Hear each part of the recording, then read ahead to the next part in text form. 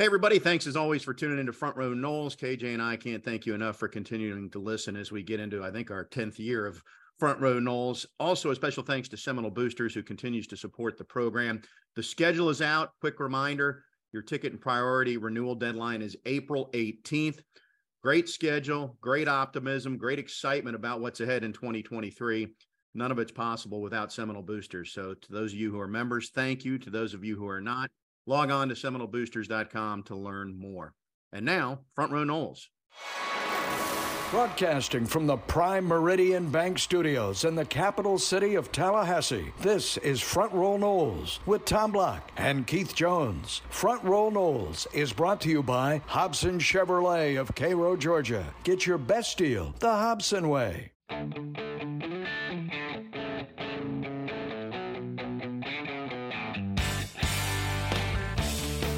Good day, everybody. Tom Block and Keith Jones with you. Welcome to Front Row Noles. Keith, it appears that you are at the beach, so my condolences.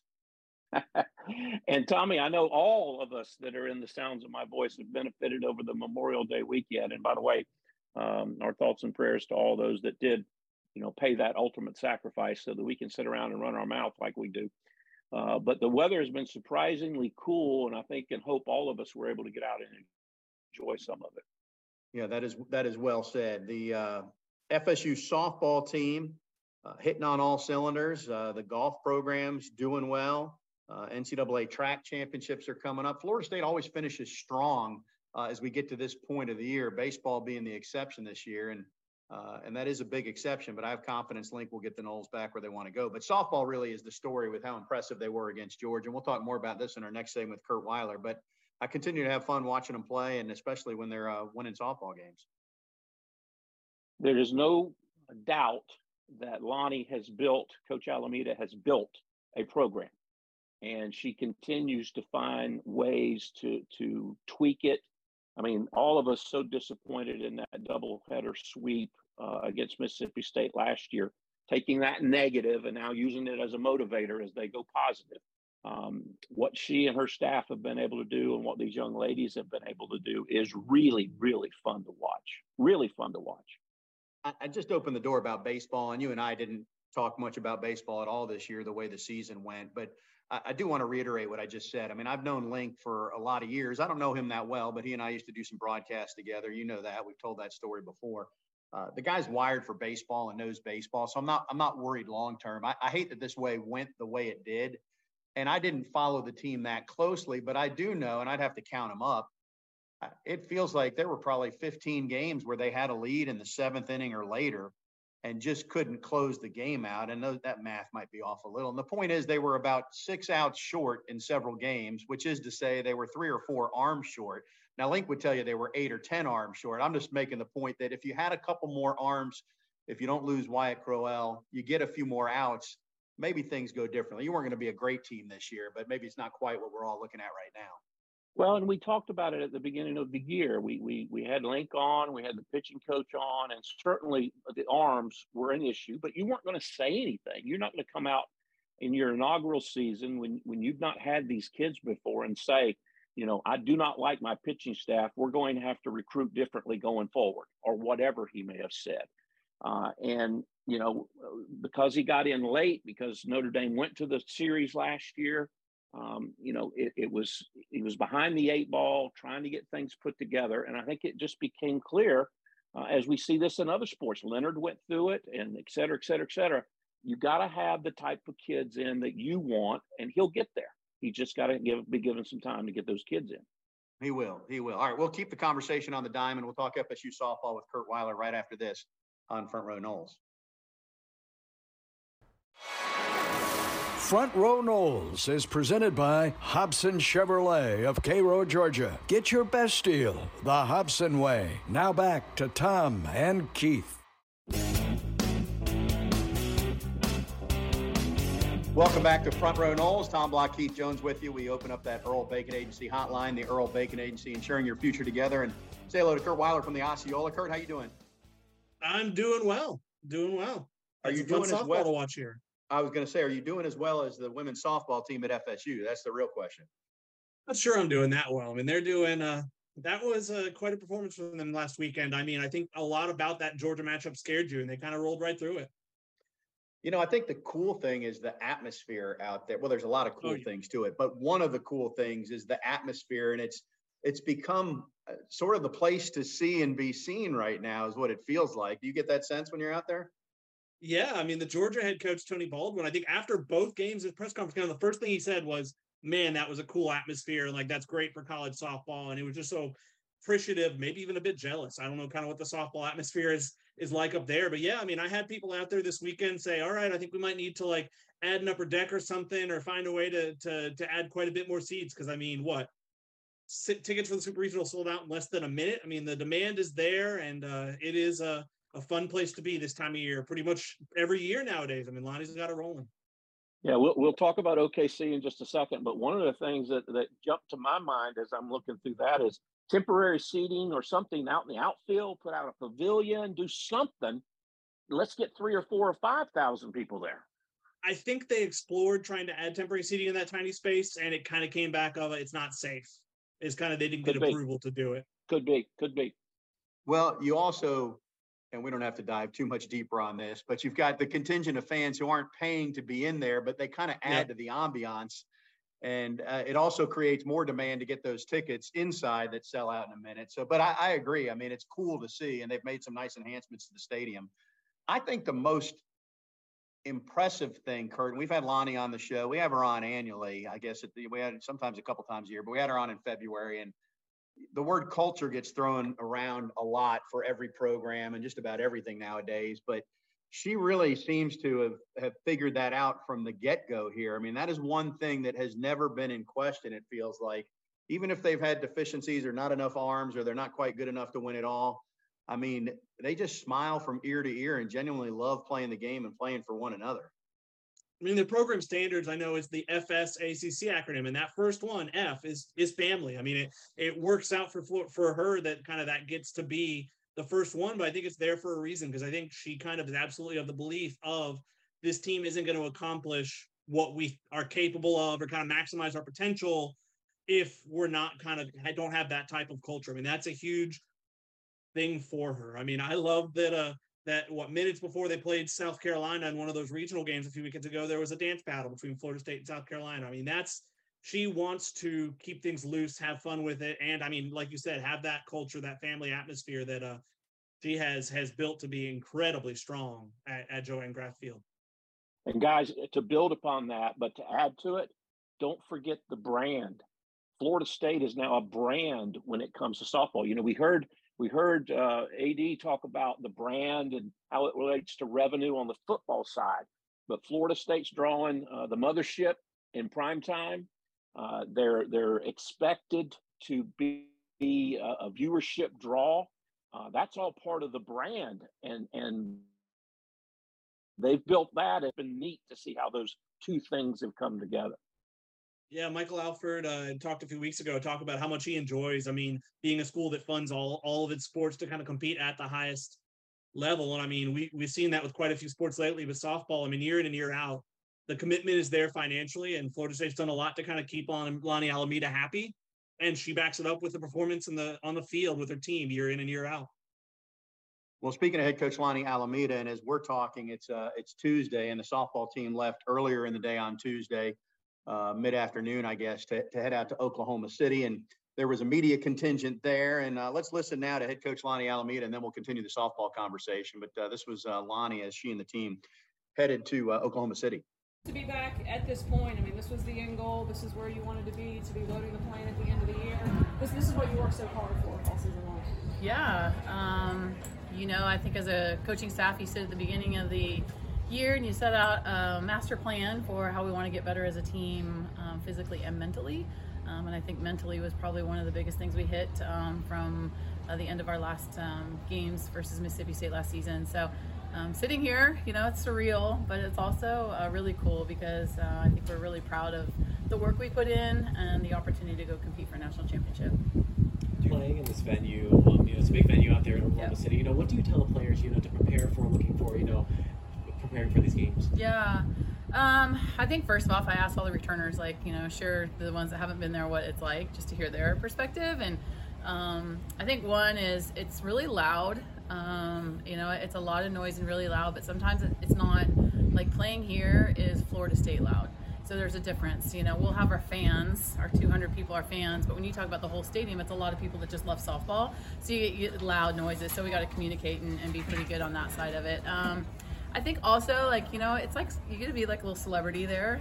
Everywhere you go, a lot of kids are there coming to watch softball at a high level, and it's like stardom. They get to see all these amazing players from all these schools, and so that's a lot. So that's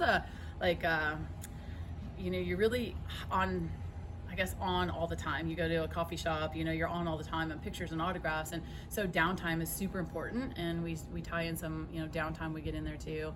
And then I also think too, it's just another tournament. It's not, because we're here today and we're talking about going on a charter to Oklahoma City, but it's just another tournament. It's just a softball tournament. There's nothing different than what we've been doing all season long. So if we can stay grounded in that, and that comes from the trust that you built with your teammates. So the minute it gets pretty big, can we just look each other in the eye and be like, man, it's just another ground ball, fly ball, and a runner at 2, and keep it that simple. How beneficial is the familiarity with Oklahoma State? The fact that they're for you? Yeah, it's very beneficial to have played teams already and played in the state of Oklahoma already. But we're a different team than we were when we played them. They're a different team now too. So I think that the fact is we've gone through this gauntlet of a season, and now we're prepared for anything at this point. I think the familiarity for Oklahoma and Oklahoma State is they play at that venue quite a bit. They play the Big 12 tournament there. They play regular season there. So it'll be really comfortable for them. It may take us a while to feel out the fences and feel out things, because that is a different environment.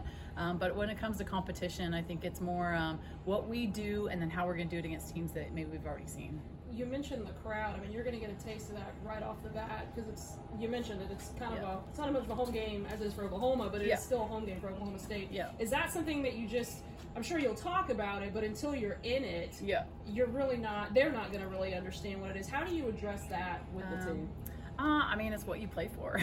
So you want to be in these environments. You want to be in the probably the biggest thing is it's 2 layers, so it's almost like a football stadium. It echoes, so that's going to be a little bit unique. But we've played some great environments. Clemson was a great environment. Vautech was a good environment. Like, we've played in some heavy fan yelling and big game moments environments, and I don't know if much more other than playing super regionals at our place with our fans. I mean, it was extremely loud and electric. So we've been in a lot of really good moments that we can rely on. How far ahead have you scouted, pool opponents like a Washington or Utah? Yeah, nitty-gritty scouting, not yet. That'll be more probably tonight, but over the weekend there was a lot of watching games of all the teams. So I wouldn't say I'm very familiar with all the teams. Our players are too, because they were able to sit home on Saturday and Sunday and watch some games also. But the actual nitty-gritty will be a little more detailed tonight, tomorrow. Coach, how important is game 1? I mean, if you get that game, you get the day off, you get to set up your pitching staff, the way you want it. How big a deal would be to get that game? I mean, we have not done it that way, so all of ours have been a loss. So I don't know, honestly, what game 1 winning is like. But I mean, statistically, it's huge. Rest is huge. All those things are huge. But I don't put extra pressure on that. We got to go play the game, and whatever happens from there, we go. And probably the great thing is we've had a lot of experience losing game 1 and getting in fight mode and getting after even winning a championship. So so I think when you look at numbers, you're like, oh man, if you lose a game, where are you going to be? Well, we've been there. So we know that we can fight and then come out of it. And so I don't put a lot of pressure on that, but obviously statistically that's a huge advantage to win game 1. And talking about the time slot that you guys, I don't know if it makes too much of a difference, but there was the 12 and then all the way to 9:30, you guys went at the 7. Is that going to benefit you guys anyway, or I guess how are you feeling about it? Yeah, I mean, night games, sometimes are tough because what do you do all day long? So you've got to manage your nervous energy at that point. But I mean, we've been doing that a little bit too. So at this point, you've been together as a team, and can you just? Probably the biggest thing for me is, do we get downtime where we can get away and just not be so engaged and take away that engagement energy and just get a couple hours by ourselves to be able to get after the games. Coach, you mentioned the fan squad. He is so cute. You can fit in that backpack. I know. Yeah. It's bigger than that. You mentioned the fans. I mean, electric atmosphere in Tallahassee. You guys have had such a good turnout in OKC when you've been there. Even the boosters today to make this trip possible. Just to Florida State fans, just how thankful are you to have this fan base behind your back? Yeah, I mean, extremely thankful for our community. Our fan base is incredible. There's a Florida State fan base, and we have a community And I joke about family being a core value and really important to us, but it is a lived value here. It is something that when we go visit TMH or, the fire department or whatever it might be, everyone feels so invested in the games, and I get so many random emails of like, oh man, Georgia's knocking out the lines, tell the umpire, everyone's so invested in things, and I love it. I think it's so awesome. So to me, that's what college sports is all about. And we're able to have a fan base in our hip pocket, and it's not judgmental. It's very, everyone enjoys softball, and they enjoy the girls, and they enjoy the environment. So we're very lucky for that. You ready to go play football now? Oh yeah. I think we've been playing for all season. I think, at this point, it's anything can happen. The ball can bounce anyway, but we're the most prepared team we can be. And I think we flipped the switch probably 2 weeks ago. Everyone's all in. Doesn't really matter how it happens. I mean, you could see Autumn Belvi and Amaya coming off the bench and getting 60 feet, and there's an electricity about it, So everyone knows their role. They're ready to be, all they need to be for us. Coach Alameda and the Noles will open play on Thursday night. They got the primetime slot, or one of them anyway, against Oklahoma State. And so let's spin it a little bit further forward. She plays a very challenging schedule. They played Oklahoma State and Oklahoma this year. Before we talk about the Sooners, can Florida State overcome Oklahoma State and that home crowd there? Because this tournament is it's right in the backyard for Sooners and Cowgirls. More the Sooners for sure. I mean, it's about 30 minutes from Norman, which is crazy. But yeah, no, I mean, that is a definite challenge. I mean, especially, Oklahoma State took 2 of 3 in that series, but kind of there were, I think there was one run rule game for Oklahoma State that kind of got away, 2 tight ones where each team kind of won a close game. I mean, they overcame that last time, because 2 years ago, the last time they were in Oklahoma City, remember that game that started at when did it start? 1 in the morning or something crazy like that? It was before they added that extra day as the buffer. That game's kind of why it happened. They beat Florida State in the wee hours or Oklahoma State rather, in the wee hours of the morning. And I mean, yeah, it's kind of with both those schools. I mean, it helps those programs. I mean, it's a major feather in both Oklahoma State and Oklahoma's caps that they kind of have that home field advantage. They're going to have a big contingent there, but I'm sure Florida State will have a contingent as well. Well, that contingent will be small, and so the things that are directed to Florida State will be limited. But I will tell you one thing, guys, having played in games on the football side, having broadcast for 35 years, and some softball in that broadcast experience, if you like excitement, it really doesn't matter if you're at home or if you're away. You don't hear the individual things. You just hear it goes from being white noise to be exciting noise, and it'll ebb and flow with whoever they're pulling for. But guess what? There'll be a number of people there that don't like Oklahoma State or Oklahoma either, and they're there to root for somebody else. But they're going to be in the stands when Florida State's playing.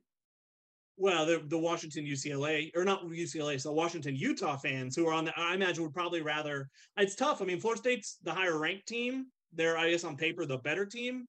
But you're not going to have that huge hostile atmosphere if the winner or loser, whoever kind of wins that game later in the night, has to play the next team. I think the loser's bracket game is Friday, or winner's bracket on Saturday. Hey, Curt, just from how she builds her team perspective, this is a team that runs a lot, but there have been teams that played a lot of power, had a lot of power. I think of the national championship team with Jessie Warren. Is it a matter of just molding her team to the part she has, or is she really trying to go out and say, I want to play this style, and thus the team reflects that? So it's funny. I talked this week. It's the story I'm writing. I was working on before hopping on here about, how, yes, this team hits its fair share of home runs. This team hits a lot of doubles, which is a testament to power. But I think that they so much want to create that pressure and that chaos on the base paths. I mean, they are far and away of the most stolen bases of any team going to Oklahoma City. It played a role really in the ACC championship game, in the regional and the super regional, just the pressure they put on defenses to make perfect plays with their speed. Talking to Travis Wilson about it, I talked to him for the story more than Lonnie. He talked about we were looking for kind of all around athletes. We're looking for speed and players that can move a lot of the time. We want that speed throughout the lineup. And the hope is as they're in college longer, they can kind of develop that power. And we've seen that some. We've seen Kaylee Mudge develop more of that power. I think she's got almost 20 doubles this year. We've seen even like a player like a Josie Muffley, like a Devin Flaherty develop more of that power that he kind of said is more about just them knowing how players are going to pitch them, knowing how they're going to get pitched than it is like getting stronger or anything like that. But I definitely think that is something they value in recruiting more than I think a lot of other teams you look at. Good insight on the softball team. For those who don't follow the game that closely, there's 8 teams left. They split them into 2 4-team brackets, and whoever comes out of those 4-team double elimination brackets will play a best-of-3 winner-take-all series. We're hoping it's Florida State. I think everybody knows it's going to be Oklahoma, barring something miraculous on the other side. But we wish them luck. They open up against Oklahoma State on Thursday evening. All right, we'll take a break. We'll switch gears, talk a little football and bigger picture ACC right after this. Stay with us on Front Row Noles. Be sure to subscribe to the Front Row Noles podcast and follow at Front Row Noles on Twitter. Now back to @_Tom Block and Twitterless Keith Jones. Yes, you heard us right, in the Prime Meridian Bank Studios.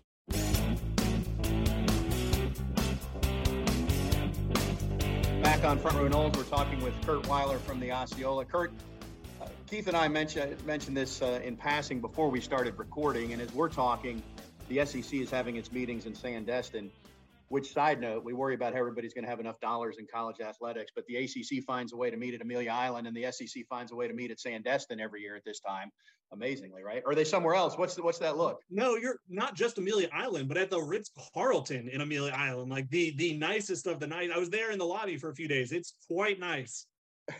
Understood. One of the things, and I don't know if they're going to resolve it this week or if it's going to be resolved by the time people are listening to this, but the SEC is still trying to figure out if they're going to play 8 conference games or 9 as they move forward as a league. And maybe they'll table that for now because we're expanding the playoff. And I don't know where we'll go with that. But do you have thoughts on where they're going to land on that first as a starting point? I mean, I'm not sure. It's funny. It seems like they're almost saying they're trying to like say they're willing to do 8 to try and leverage a better TV deal, leverage more money from ESPN. It seems like that's kind of their play at the moment, and they're hoping that ESPN will kind of buckle and give them what they want. We'll see how it ends up, but I mean, I think it undeniably has an effect for Florida State because I mean, as long as Florida State's in the ACC and it doesn't seem like there's an exit coming in the immediate future.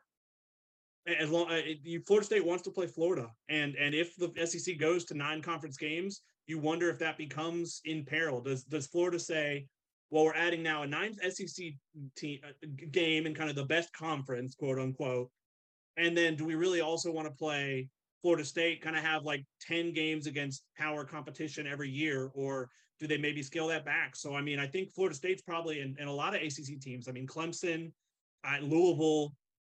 I mean, there are others that I'm sure are looking to kind of see, I mean, how will this impact us? Because it does seem like a thing that could affect those rivalries in the near future. Like we saw with I think Oklahoma State's not going to be played anymore because they're leaving, right? Yeah, Tom and I were talking about this before you came on and before we started recording. And I'm probably old school from the standpoint that it took so long for the FSU Florida game to get started. It should take that much, or if not longer, for it to quit.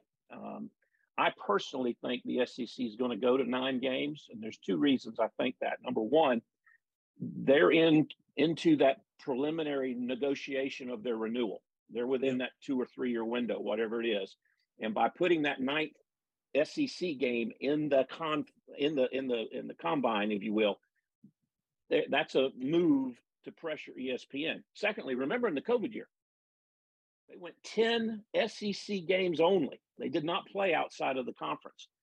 It was the highest rated year from viewership than they ever had. And so people want to see SEC teams play SEC teams. That's just where we're at right now. Maybe that'll change 10 years from now, but that's the landscape we're in presently. Well, and the 9-game SEC slate probably benefits those teams where, I mean, it only further boosts kind of the strength of schedule as we go to the 12-team playoff. And I'm sure the SEC would love to get in 3, 4, maybe even 5 teams on the regular into that 12-team field. And I'm, guys, I don't know how you feel, but if I'm playing 9 games in the SEC and I drop one, I lose that game. But my strength of schedule is so much improved. with 12 teams, you don't have to worry about being a 3-loss team. There'll be 2 or 3 3-loss teams in the 12. So the pressure of 4 versus 12 in the playoff changes that a little bit too, in my opinion. Just my opinion. Nobody may agree, but that's how I think of it. And maybe that adds some fuel too. I mean, it motivates Florida to keep Florida State on the schedule, even when that happens, just from a standpoint of, I mean, that only further boosts your SOS and further boosts your standing. Even if you lose another game from time to time, it kind of only helps those metrics. But that's kind of the thing that Florida will have to figure out if it does go to 9, is I think seems inevitable at some point. It's about if it happens now. Well, and there will be a decision that Florida will have to make. And Florida was maligned years ago and has been since for dropping the Miami series, because they used to play Miami annually too. And it's been a badge for Florida State folks to say we're the only school that plays the other big 2 each year, right? And then crown themselves as state champs in years like last year where you beat both of them. But it's one of the unfortunate potential, and we're not saying this is going to happen, but I think we all agree they'll have to think about, if they go to 9 games, they'll have to think about it. I was mentioning to Keith that you could see a scenario where maybe Miami goes to the Big Ten, and that's not where FSU goes. And so that series could go away too. I mean, just think about it. We're all worried that Florida State's not going to have enough money. And I guess if they joined the SEC, that question would be answered and you'd find a way to play Florida. But one of the potential ramifications or implications here is that you lose rivalry games. For sure. No, I mean, it is absolutely a concern about, it could be a byproduct of, I mean, the big 2 that we're seeing it emerge. And like you said, I don't think it would be a long-term thing, because if you ask me now, I'm not sure Florida State is long-term in the ACC, but in the interim, I think it's entirely possible that Florida doesn't want to add a 10th game against a kind of, not just, I mean, another Power 5 team, but a Power 5 team that's had quite a bit of success, that's won 3 national titles, that is in Florida and could get talent. And so it might be something that's put on hiatus until maybe Florida State follows suit and ends up in the ACC, but that doesn't seem imminent by any means. Curt, related but changing topics, we're going to go to unequal funding. I can't remember the phrase. We'll have to commit that to memory. Succession initiatives. Band-Aid. There you go. Yes, that Band-Aid is probably a better. They call that the success initiatives is their term, but a Band-Aid that may have already been used for a few days and doesn't have the full bit of hold anymore is probably more accurate. Well, the one thing that did encourage me, and I haven't sat down to study the numbers, nor would I possibly be able to, but I've always heard, and maybe A.D. Alford talked about this, but these types of things might result in $2 or $3 million of additional revenue to those teams that did real well. Now, there's stories out that if you make the playoff, the differential in funding may be $10 million. That becomes significant. Doesn't get you all the way, does become significant. Yeah, it's not going to make up the entire gap that's about to be there. And that was 10 million was the number I think Alfred threw around. He didn't want to commit to anything directly, but he kind of, I think it came up in that media scrum in Amelia Island where someone was like how much of a difference do you think it could make? Someone said 10 million. He said, yes. Someone said 15 million. He was like, oh, I'd have to look at the models or something. But yeah, I wrote a story about it. I think coming out of Amelia, I guess 2 weeks ago now, the playoff teams that make the playoffs make 6 million. Teams that make a New Year's Six Bowl make 4 million. But as things are now, and will be through this year, it kind of changes are coming in 2024. That money gets pooled and given out to the ACC teams. It's not like you get 6 million or your school gets 6 million for making a playoff. It's the conference does, and every school gets what is 6 million divided by 14. It's probably about, it's probably about $500,000, right? Less than $500,000. Do we know, Curt? So the NCAA, the way they do the basketball distributions is based on a 6-year unit, I think they call it. Yes. So how many times you've been over the last 6 years. Is that what we're looking at here? Or if you go to the playoff 1 year, you're getting it, or are they basing it on a couple, or we don't know those particulars? We don't know. So if you go look at the ACC press release, it's kind of funny. The ACC press release is we've agreed we're going to do this, but we don't have details yet. They have not hammered out. They have, I guess, time if they're not implementing this until the 2024-25 academic year, which is kind of unfortunate considering Florida State's probably going to have a pretty good football team this fall, and they aren't going to benefit from the uneven revenue yet. But I think the units could absolutely be a part of it. I think that's kind of the other main thing beyond a playoff or New Year's Six appearance that could make up that difference. It's units based on every game your conference plays in. So say, 2 years ago when UNC and Duke both made the Final Four, that was a ton of units for the ACC, because like a unit is a game your team plays in. And as of now, those are pooled and distributed, but maybe teams get to start keeping their units. That, I mean, the last few years that wouldn't have benefited Florida State, but there's a period of time not that long ago when it would have. I can imagine Amy and Commissioner Phillips, when Commissioner Phillips says, now, Amy, who handles press releases for the ACC, I need you to put out something. And she goes, okay, so I'm going to tell them we're going on vacation, but I'm not telling them whether we're taking the kids, whether we're flying or driving, whether we're going to the Bahamas or staying stateside, or whether we're going to try to do 3 weekend trips. But you want me to put out a press release. Yes, put out that press release. That's my first thought. I read the ACC's release. It said, we're thinking about it. Basically, yes. It is committing to a change that they won't yet commit to what that change is. As a side note, and Keith, I don't know if you've received these. You probably do. Do you get and Curt would as well, the ACC Points of Pride or whatever it is? Points of Pride, yeah. That somehow they send out at news dump time every week at like Friday at 5:45 p.m. They send out that 28 student athletes won Rhodes Scholars and national championships. I'm like, why does this get buried at news dump time? But it's a separate conversation. Just thought I'd point that out though.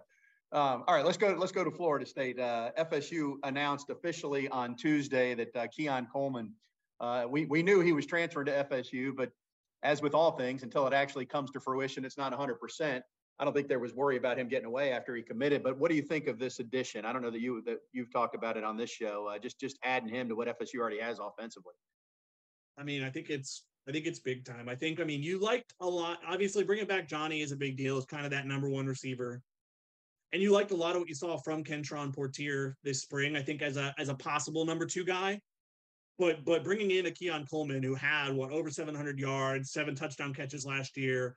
Really, really nice. I mean, another, I think, 6'4" receiver, another real tall target who is incredible. I mean, if you go watch his highlight film at contested catches, it kind of shores up the top end of that receiver room. And I think there's a world where you trot out as kind of your starting lineup potentially, Johnny, Keon Coleman, and maybe even Kentron Portier as a tall slot who gives you, I mean, 3 well over 6-foot targets who have kind of proven experience and can be real playmakers. I mean, that's on top of everything else in the offense. The column I wrote, or the story I wrote in the wake of it, was kind of just, I mean, that offense is already going to be lethal. Adding a weapon like that with that production and experience only takes that to another level.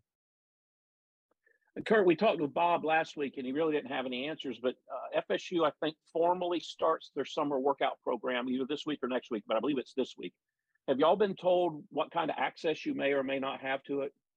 We don't normally get access to that. I mean, I think it is new that coaches can kind of be out there, right? Isn't it? Historically, it's only kind of been strength and conditioning staff, and coaches, I think, are finally starting to have a sort of level of involvement. So, no, we normally get to watch one tour of duty before spring, but we don't normally have access to a lot of the summer stuff. We might not really see them outside of like at a recruiting event until ACC kickoff in July.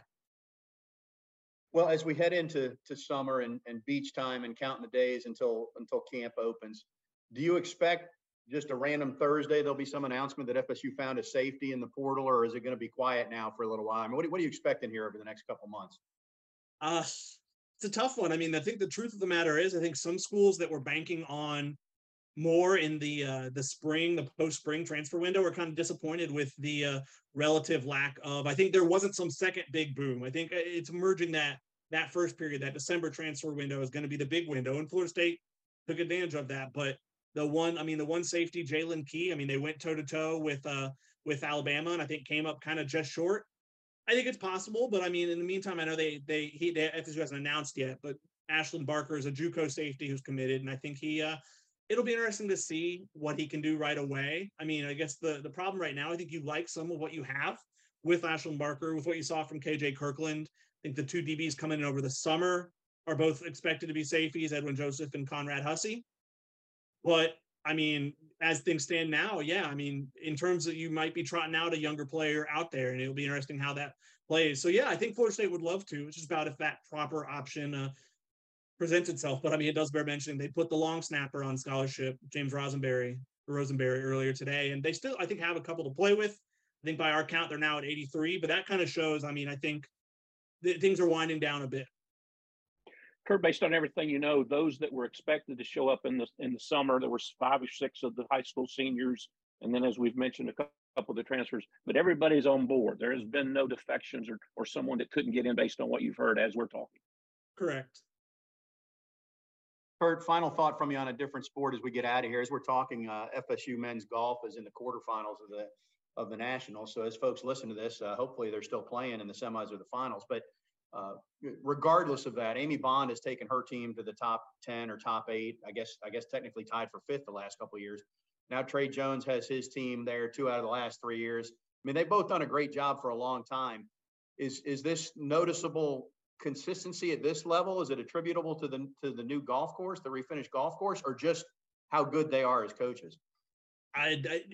If I had to bet, that's not a coincidence. I think they put a graphic up there today. I think only 3 programs have had their men's and women's teams make kind of the NCAA championships. The top, what is it?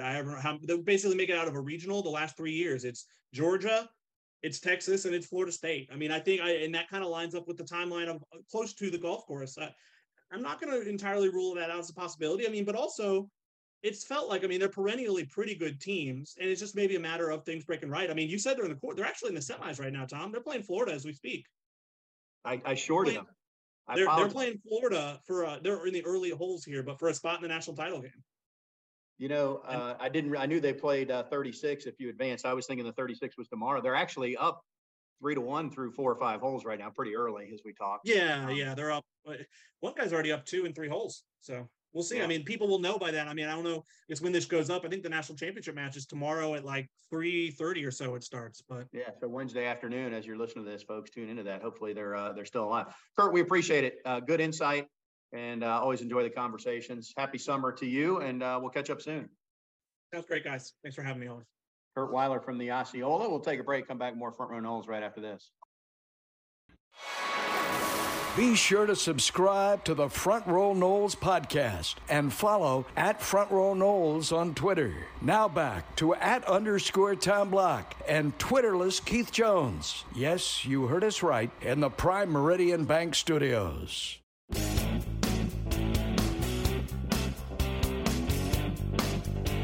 Few minutes left to wrap things up. I want to go back to the conversation about this has been universally panned, might be too strong a term, Keith, but I think we all know that the unequal revenue sharing doesn't solve all the issues.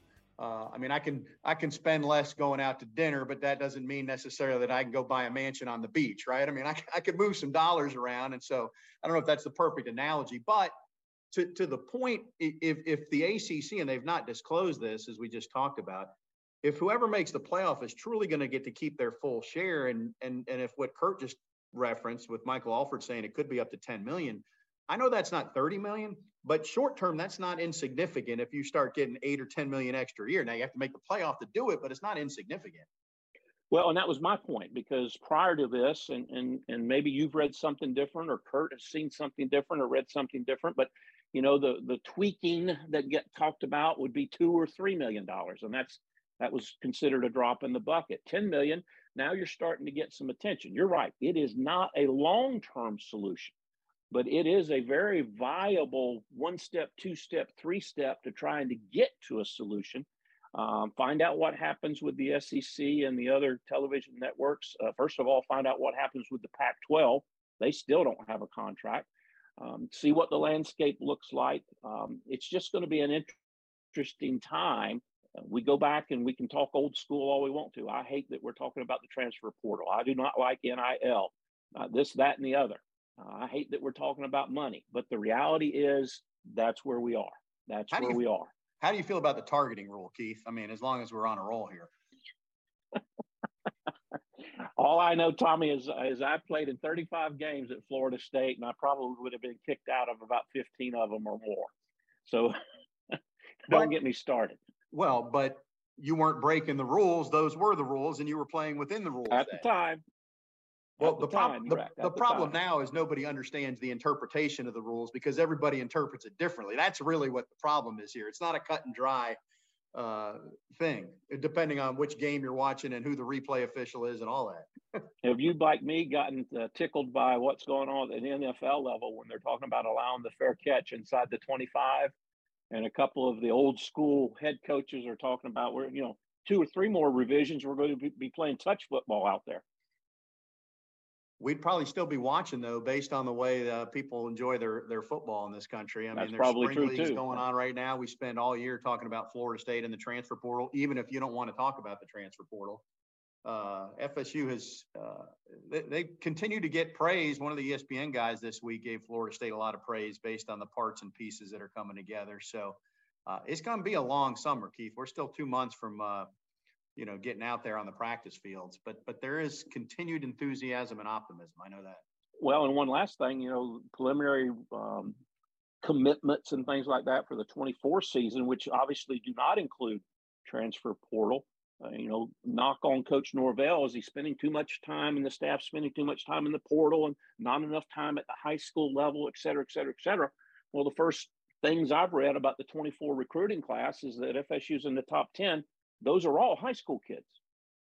Now that's just the commitment. That's not the signees, but that speaks to the work that the staff is doing as well. I think it speaks to proof of concept on the field too. And if they do it again this year, which it's hard to see a scenario where this isn't a 9 or 10 win team. I mean, we're all thinking bigger than that. It's hard to see a 7-5 type team. So they're going to continue to do well in recruiting. All right, Keith, I know that you've got to get out to the beach, so I'll let you go. Appreciate you taking one for the team, though, as always.